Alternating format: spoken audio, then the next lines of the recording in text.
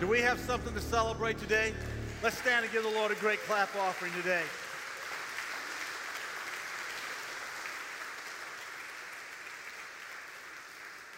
Please open your Bibles to Hebrews chapter 1, verse 1, and let's read this together today as we remain standing. Listen to what it says. In the past, God spoke to our forefathers through the prophets at many times and in various ways. But in these last days, he has spoken to us by his Son, whom he appointed heir of all things and through whom he made the universe. The Son is the radiance of God's glory and the exact representation of his being, sustaining all things by his powerful word. After he had provided purifications for sins, he sat down at the right hand of the Majesty in heaven, so he became as much superior to the angels as the name he has inherited is superior to theirs. Father, we thank you today for your word and what it reveals to us. We thank you today for the babe in the manger and that he is an exact representation. If we want to know you, all we have to do is know him. When we see him, we see you. And so, Father, we thank you that he has revealed to us that he is one that wants to bring justice. We thank you that he has revealed to us that he wants to lift oppression and free people from addiction. We are thankful that he's revealed to us that he wants to reach down into our heart and fill us with love and hope and joy. We thank you for all that he shows us today. Now today, Lord, let us get it, let us understand it, that our minds comprehend more and more the fullness of who he is and form us into his image. In Jesus' name, amen. Amen. Are you celebrating this week? You're celebrating the fact of who Jesus is and what he was in the past, what he is in our life today, what he is and will be for us in the future. This fact that the more we know about who God is, I'm just telling you, the more you know about who God really is, the more you want to celebrate, the more hope it brings to your life in every moment of your life. In the scripture we just read this morning, there are 6 words that pull the curtain back and give us a picture and an understanding of who God is. 6 words that give us, every one of us, a backstage pass. We're not just seeing the public persona, we're seeing God in his whole, who he is and what he is. 6 words that tell us God wants us to know all about him and who he is. These are the 6 words. Talking about the Son, it says, the exact representation of his being. Not a copy, not a false copy, not a similarity, but an exact representation of his being. If you want to know who God is, you need to look clearly at Jesus. If you want to discover more about God's character and God's desires and God's natures, open up this year, open up the Gospels and read them and look at everything you can and see how Jesus treated the weak and the powerful, how he treated the rich and the poor, how he treated the healthy and the sick, how he walked through this earth. You discover all about God when you begin to discover Jesus. In fact, there was a point in time when Jesus was telling the disciples that he is about to go to heaven and they're not liking it. He says, I'm preparing a place for you. And Philip says to him, because they're kind of questioning, he says, well, what can I do? Philip says to him, show us the Father and it is enough for us. And Jesus said to him, have I been with you so long and you still do not know me, Philip? Whoever has seen me has seen the Father.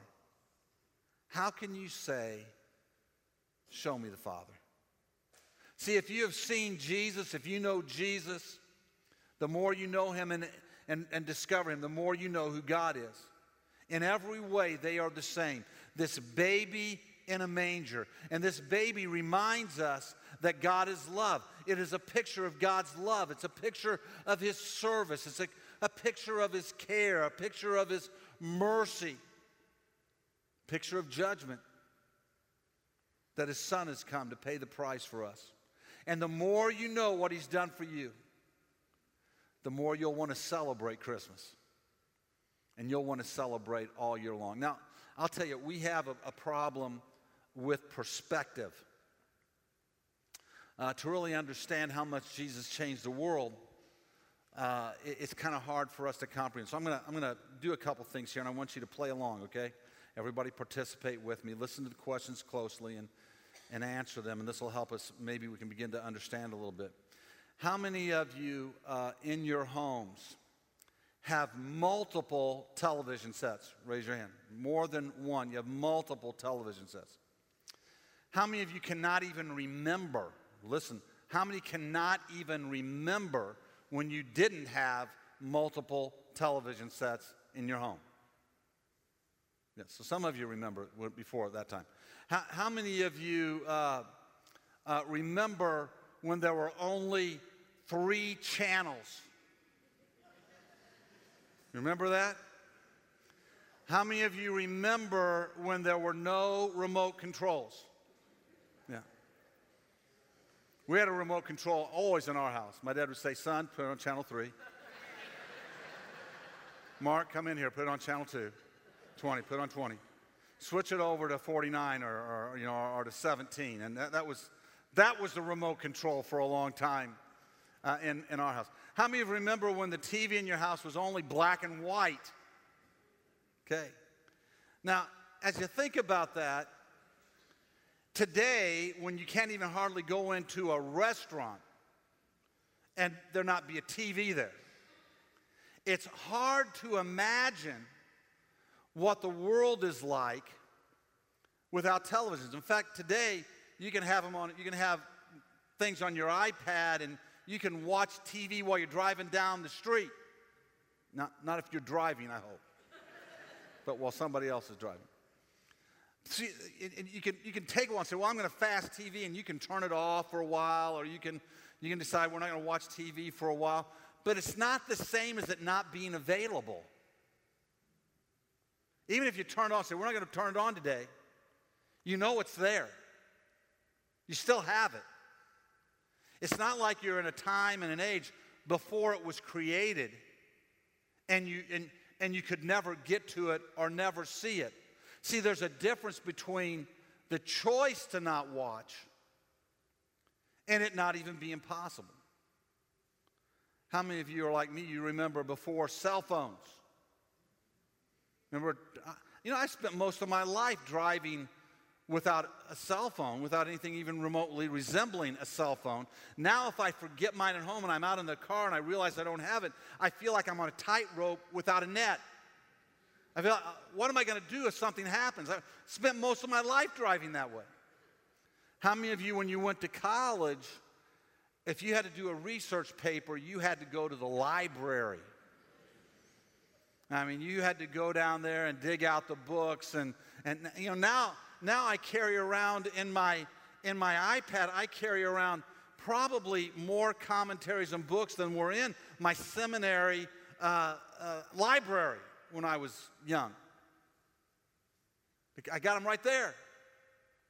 It's hard to imagine how different that is in life unless you experienced it, unless you were there.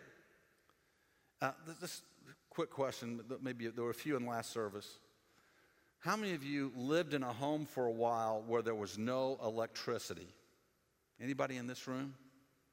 I see a couple of hands up. See, it's just hard. The lights can go out. A storm can happen and the lights go out. And you don't have electricity for a couple of hours. And you're thinking, oh, they're going to get it on before long. We'll light the candles and we'll, play a board game or something. But they'll be on before long. It's not like you're sitting there saying, they're never on, they're never coming on, we don't even know what they are. So perspective many times has to be tied to an experience that was real for you, or it becomes difficult to imagine what it was like before then. And that's the difficulty that we have when it comes to this baby in a manger. it's almost impossible for us in the Western world to know what the world was like before this baby was born. How he changed the world. What his teaching did to transform the thinking of people, you and me. How his nature-changing power has impacted people's lives. Now, we can get a glimpse of it. We can turn the lights off for a few seconds and imagine if we look carefully. Here's one. This baby brought to the table of the world the belief that all people are valuable. All people. No matter what race they are, no matter how young or old they are, whether they're male or whether they're female, whether they're rich or whether they're poor, whether they're sick or whether they're whole, everybody's valuable. Now, those of us in the West, we have a hard time imagining anything besides that. We have a hard time comprehending. We build a lot of arguments around this fact that all people are valuable. But if you just take a look at the Roman Empire, the young were not valuable. They had to reach a certain age before they had a value. Women had very few rights, very few freedoms. Even in Israel itself, women did not carry a lot of rights and a lot of authority. Slavery was simply a way of life. One man could own another man, and he had to do what he told him to do. It's a different world in that day and that age. You look at the world today that has not been influenced by the teachings of Jesus. Just get your eyes out of America a little bit and look around the world to the parts of the world that do not have a fundamental belief in Christianity, but have other faiths as their belief or no faith at all as belief, and you discover very, very quickly that the value of human life, of other people's lives, shrinks tremendously. All of a sudden, you find yourself in places of this world where young children can be sold into sex slavery and nobody raises an eyebrow. The government doesn't care. It says the value of life is minimum, little, tiny. You look at places in the world today and women are just pieces of property. They're not allowed to drive in many places of the world. It's against the law for them to learn to read or to learn to write. It's against the law for them to own property. They can't go out on their own. They're in danger if they go out on their own. They don't have any rights. You find a world that Jesus hasn't impacted. You find a world where Jesus hasn't turned the lights on yet. You find a world where the rich and the powerful still rule ruthlessly, powerfully over the weak. Where the powerful say, if you don't think and act exactly like me, we will kill you. You're not worthy of life. We see a different world without Jesus. Hard for us in America to imagine it. Hard for us to think about what that's like. But I'm telling you, friends, it should send chills down our backs when somebody espouses the separation of church and state.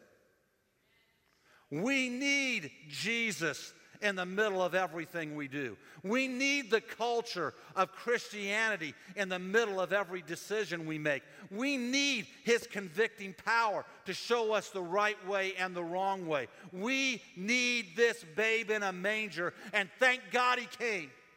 Thank God he came.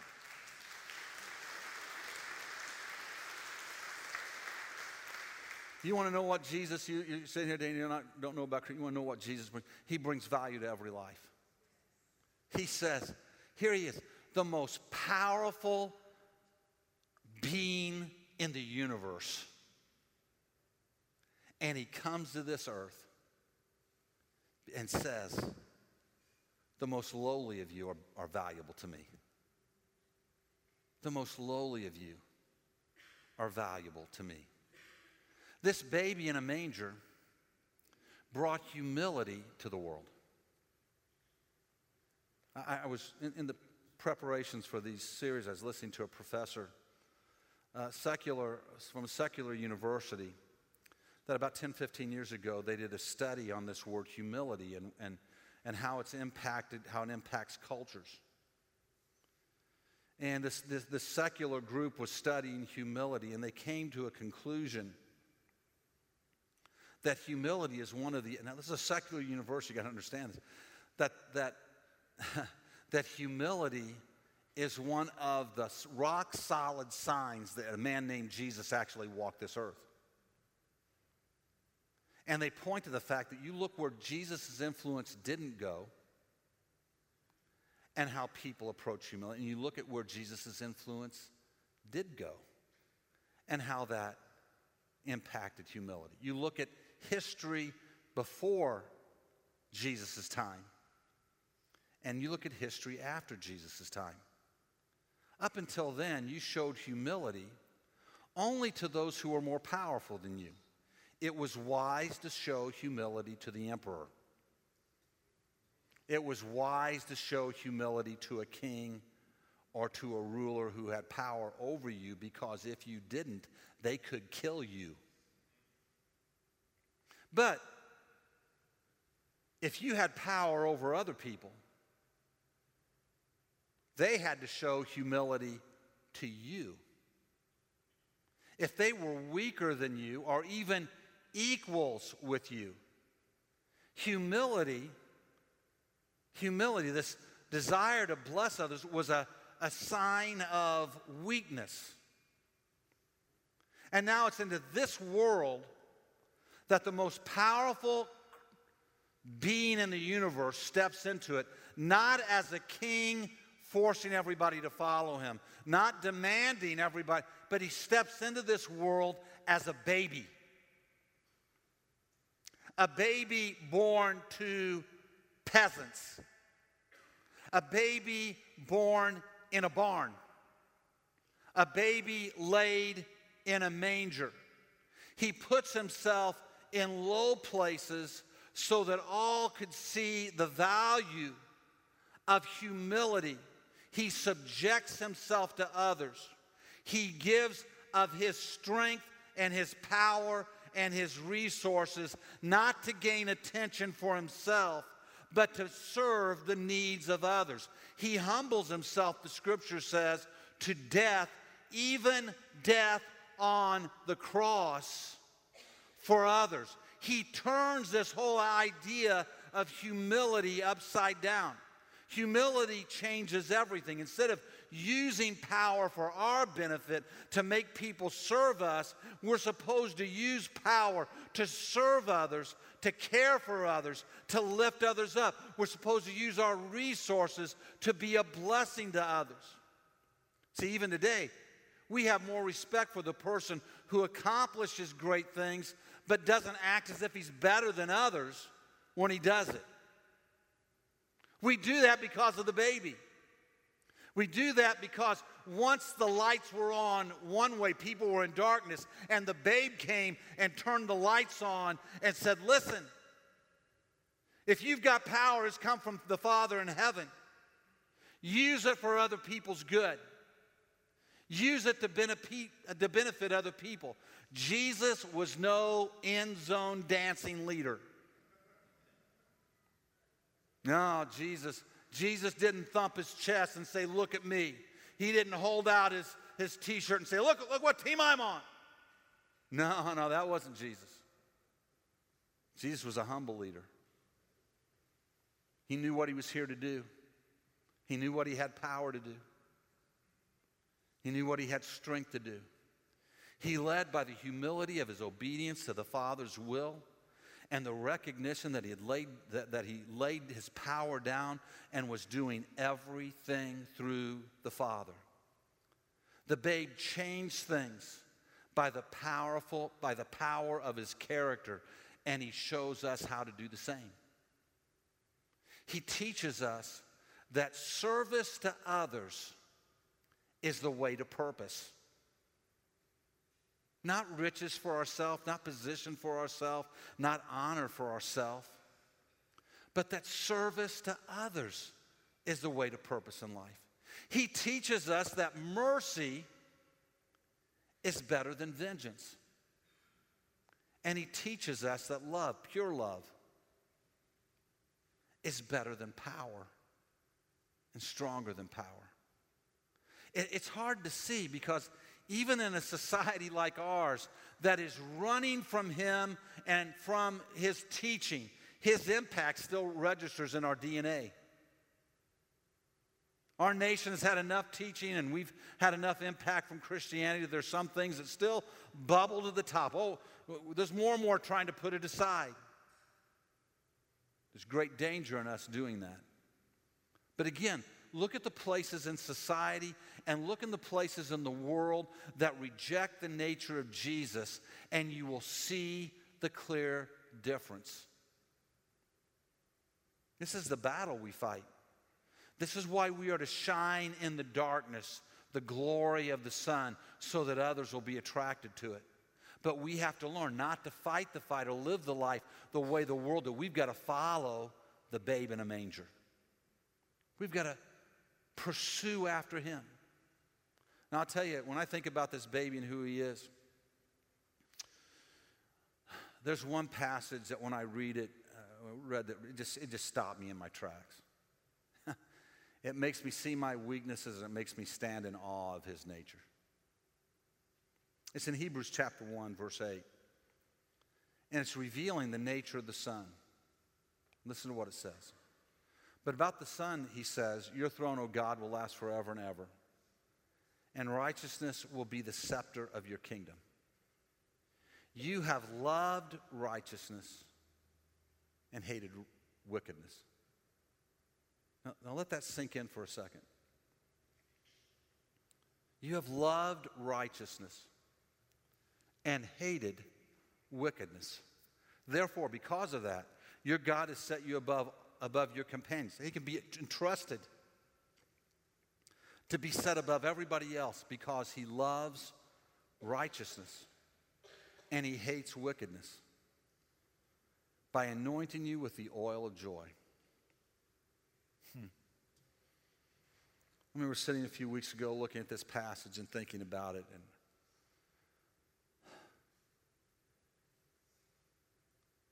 what that means. It jumped off the page at me. I would love it if God could say about me, you've loved righteousness and you've hated wickedness. But here's the truth.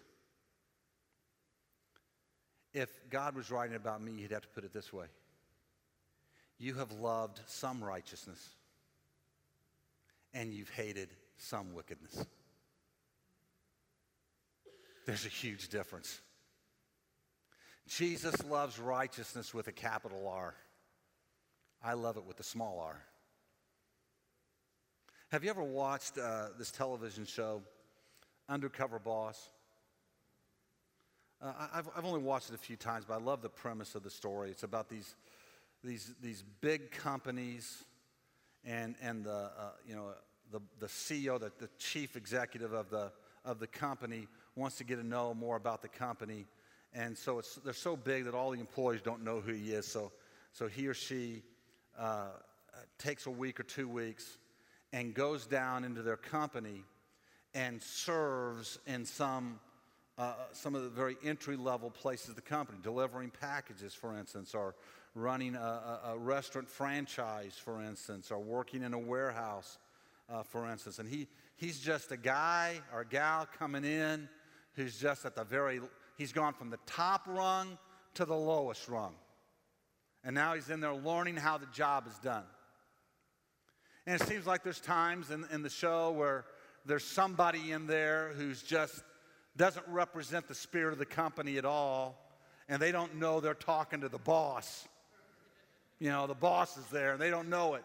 They're kind of rough riding this guy and giving him a hard time and making life miserable, and this guy's just kind of taking notes, you know. But almost in every show, there's somebody there that represents the spirit of the company. That's just the exact kind of employee that you want to have. They're working hard, and throughout the course of the week, the story gets drawn out from this person of who they are. And maybe they've been in the company a long time, and they're sitting there going, yeah, I've always wanted to go up in the company and be a manager, but I've never had a chance to get managerial training. I've never been able to do that. And this boss says, listen, here's somebody who's got the spirit of the company, and they've not had a chance to advance. Sometimes if somebody said, yeah, I work this job and I work as much overtime as I can. I also work another job because I've got a child sick at home and this is what's going on. And they kind of open up and share their story. Sometimes it's a story about, yeah, I've been working this job for so long and going to school and trying to do this, that. We've never been able to have a vacation. It's been 3 years since we've had any time off. We're just about wore out. And yet there's somebody who is the heart and soul of what this guy wants. So the end of the show comes. And they call that person in. And they walk into an office, and here's this guy they thought was just one of them, who is the boss. And I love it when they look and they say, you're who we want. You're who we want. I'm going to send you to that managerial training you've never had. I'm going to make sure you get it because you're the kind of person we want to see come up through the ranks. Love when they say, you know what? We've been looking into your medical things with your child. We're going to give you $25,000 to help pay for all that. We're going to make sure that your child is, we're going to take care of all those medical bills, take all that worry off of your shoulders. I remember watching one that said, we're going to send you and your family on a 2-week vacation. Now I'm sitting there's times I sit watching TV and I'm throwing stuff at it. Those are the times I'm sitting there cheering. Tears coming down my face, going, that's righteous. That's good. I like that. Good for them. Wish I could do that for more people. Wish I could bless people that way. I love it. I love when those kind of right things happen. When they give that big raise, when they send that person on thing, I love it when people do good to help others in need. I love to hear those stories. I love to hear the stories in our church fellowship when somebody comes up and says, Pastor, when I was going through a rough time, but my C2 group came around me and they blessed me and they took care of me and they helped me. I'm just going, yes, that's the way the church is supposed to work. Love it when when one of the teachers or one of the leaders of the school comes and says, hey, we've got this kid in our school that has some social issues or some other issues. And you know what? The kids in our school have kind of rallied around them and protect them and lift them up and encourage them. I go, yeah, that's the way it's supposed to work. I love it when I hear those. I love righteousness in those kind of stories. Now, I'll tell you, I'm better than what I was, but as much as I love righteousness that way,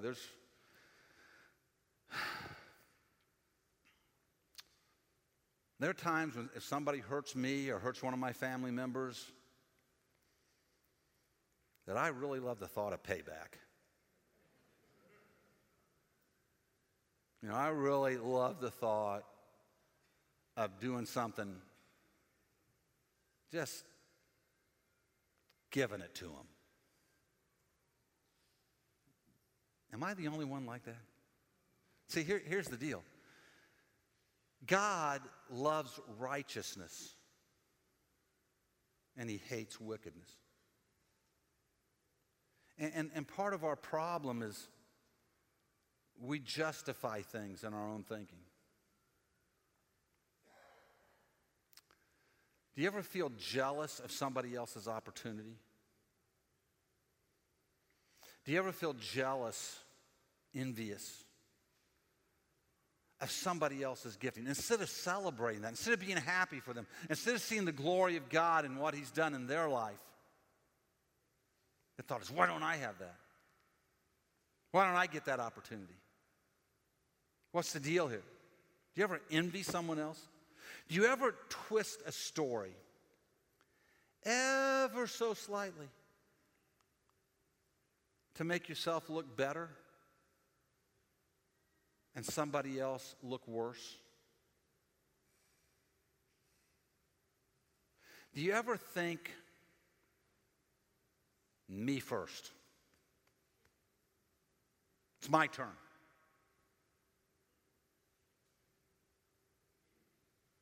Jesus didn't. Jesus loved righteousness. He didn't twist any stories. He didn't come to a point where he said, okay, time to serve me. He knew what he was here for, and he came to serve us. Friends, if we do that, then we love righteousness with the small r. But we have a Savior, and we have a God who loves it with the capital R. He loves all righteousness. This babe didn't just love some righteousness. He loves the things, he loves all righteousness, and he hated wickedness. I'll confess, I hate some wickedness. I don't like the bully too much. Somebody who's bullying other people, I hate that.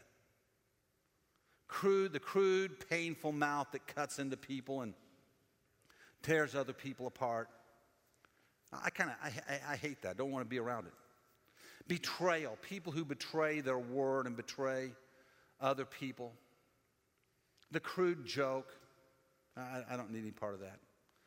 I will admit I have kind of a problem with vandals.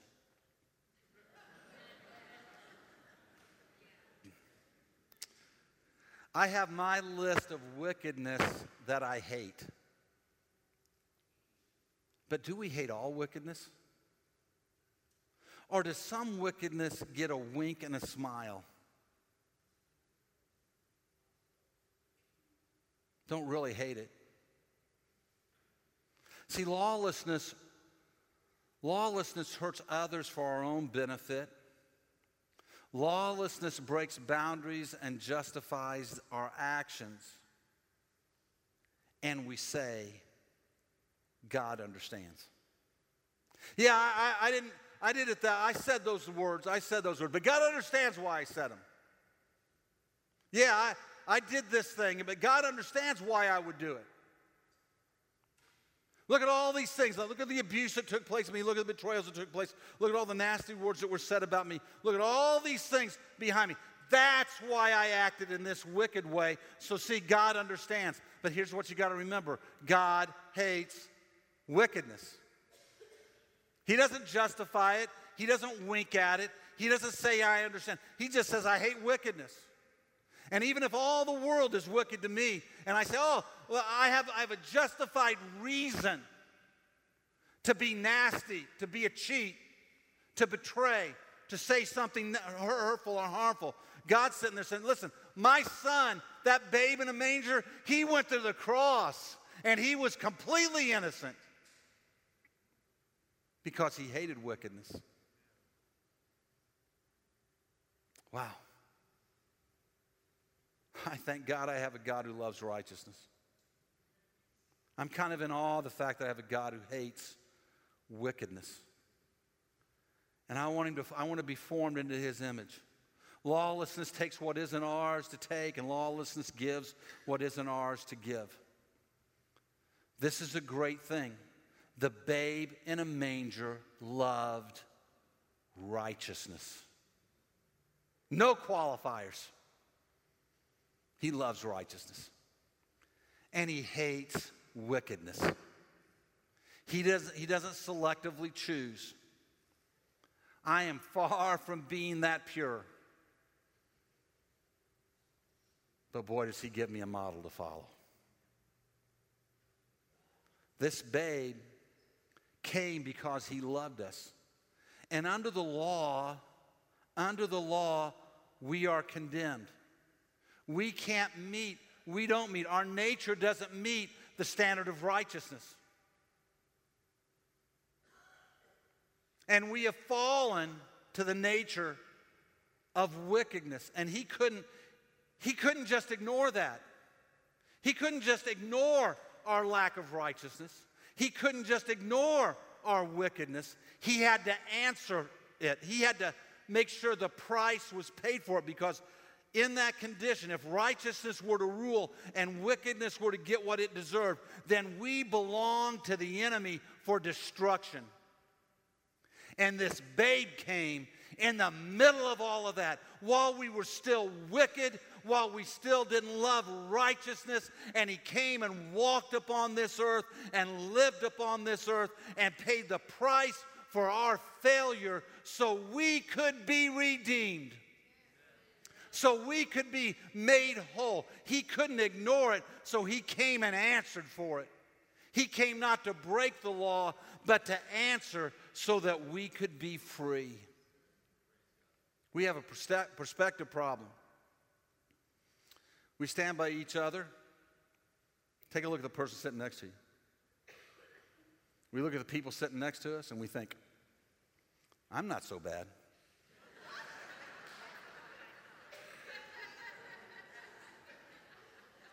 Okay, maybe not the person right next to you, but the guy across the aisle over there.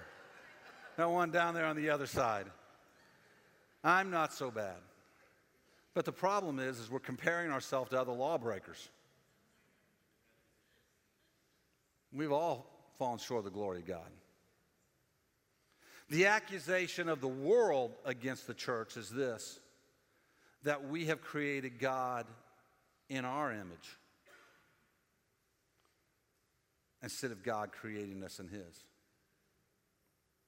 And this is far from the truth. This baby is the perfect representation of God, his exact image that we fall short of. But we celebrate. We rejoice. We hug our kids. We lift up our grandkids. And we whisper in their ear at Christmas time, Jesus has come. And we can be set free. He shows us the love, the mercy, the warmth, the wisdom, the power of Almighty God, and that he is for us. He shows us God's desire to be with us.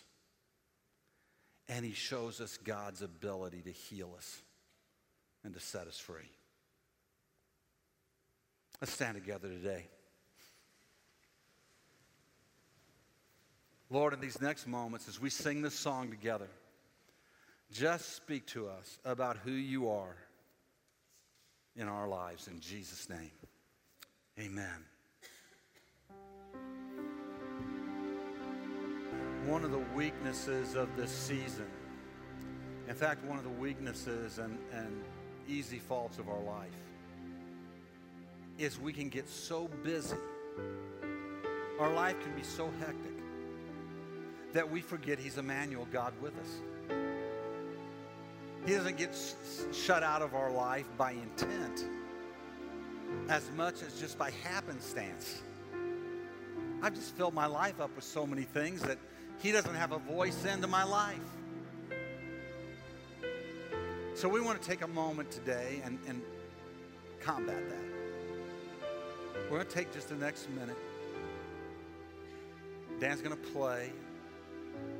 And I just want to challenge you to just, as you're just silent before the Lord, to say, God, is there a place where I don't love righteousness the way that I should? Is there a place where I'm winking at wickedness? Is there some place in my life where I'm walking in pride, not humility? Is there some place where I'm not showing love for others and the value of others? And let him speak to your life. So just take a moment, shut everything else out, close your eyes, bow your head, and just say, Lord, speak to me. Speak to me right now.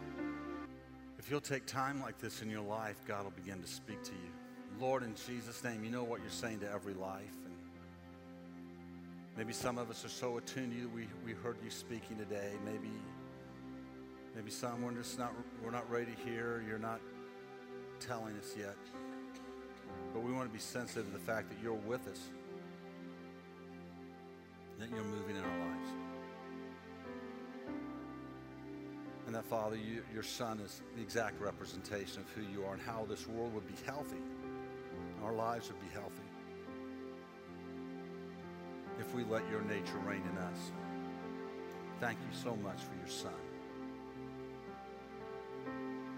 As every head's bowed, every eye closed, I'm going to ask our prayer teams, our elders and staff to come down to the front right now. But as everybody else's head's bowed and closed, You stand here today, you're ready to cross that line of faith. You're at a point right now where maybe God was speaking to you and you know, I need to surrender my life to Christ as my Lord and my Savior.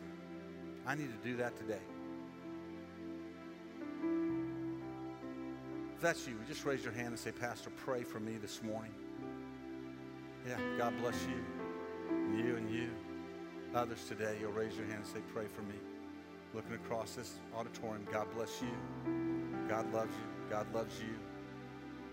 He loves you and you. Yeah. Praise God. Praise God. Let's all pray this prayer together. Father, I come to you in Jesus' name, and I ask you to forgive me of my sin and to cleanse me from all unrighteousness. I receive Jesus as my Lord and as my Savior. And I ask you to help me to live for him who died for me. In Jesus' name, amen. God bless you. Grace and peace.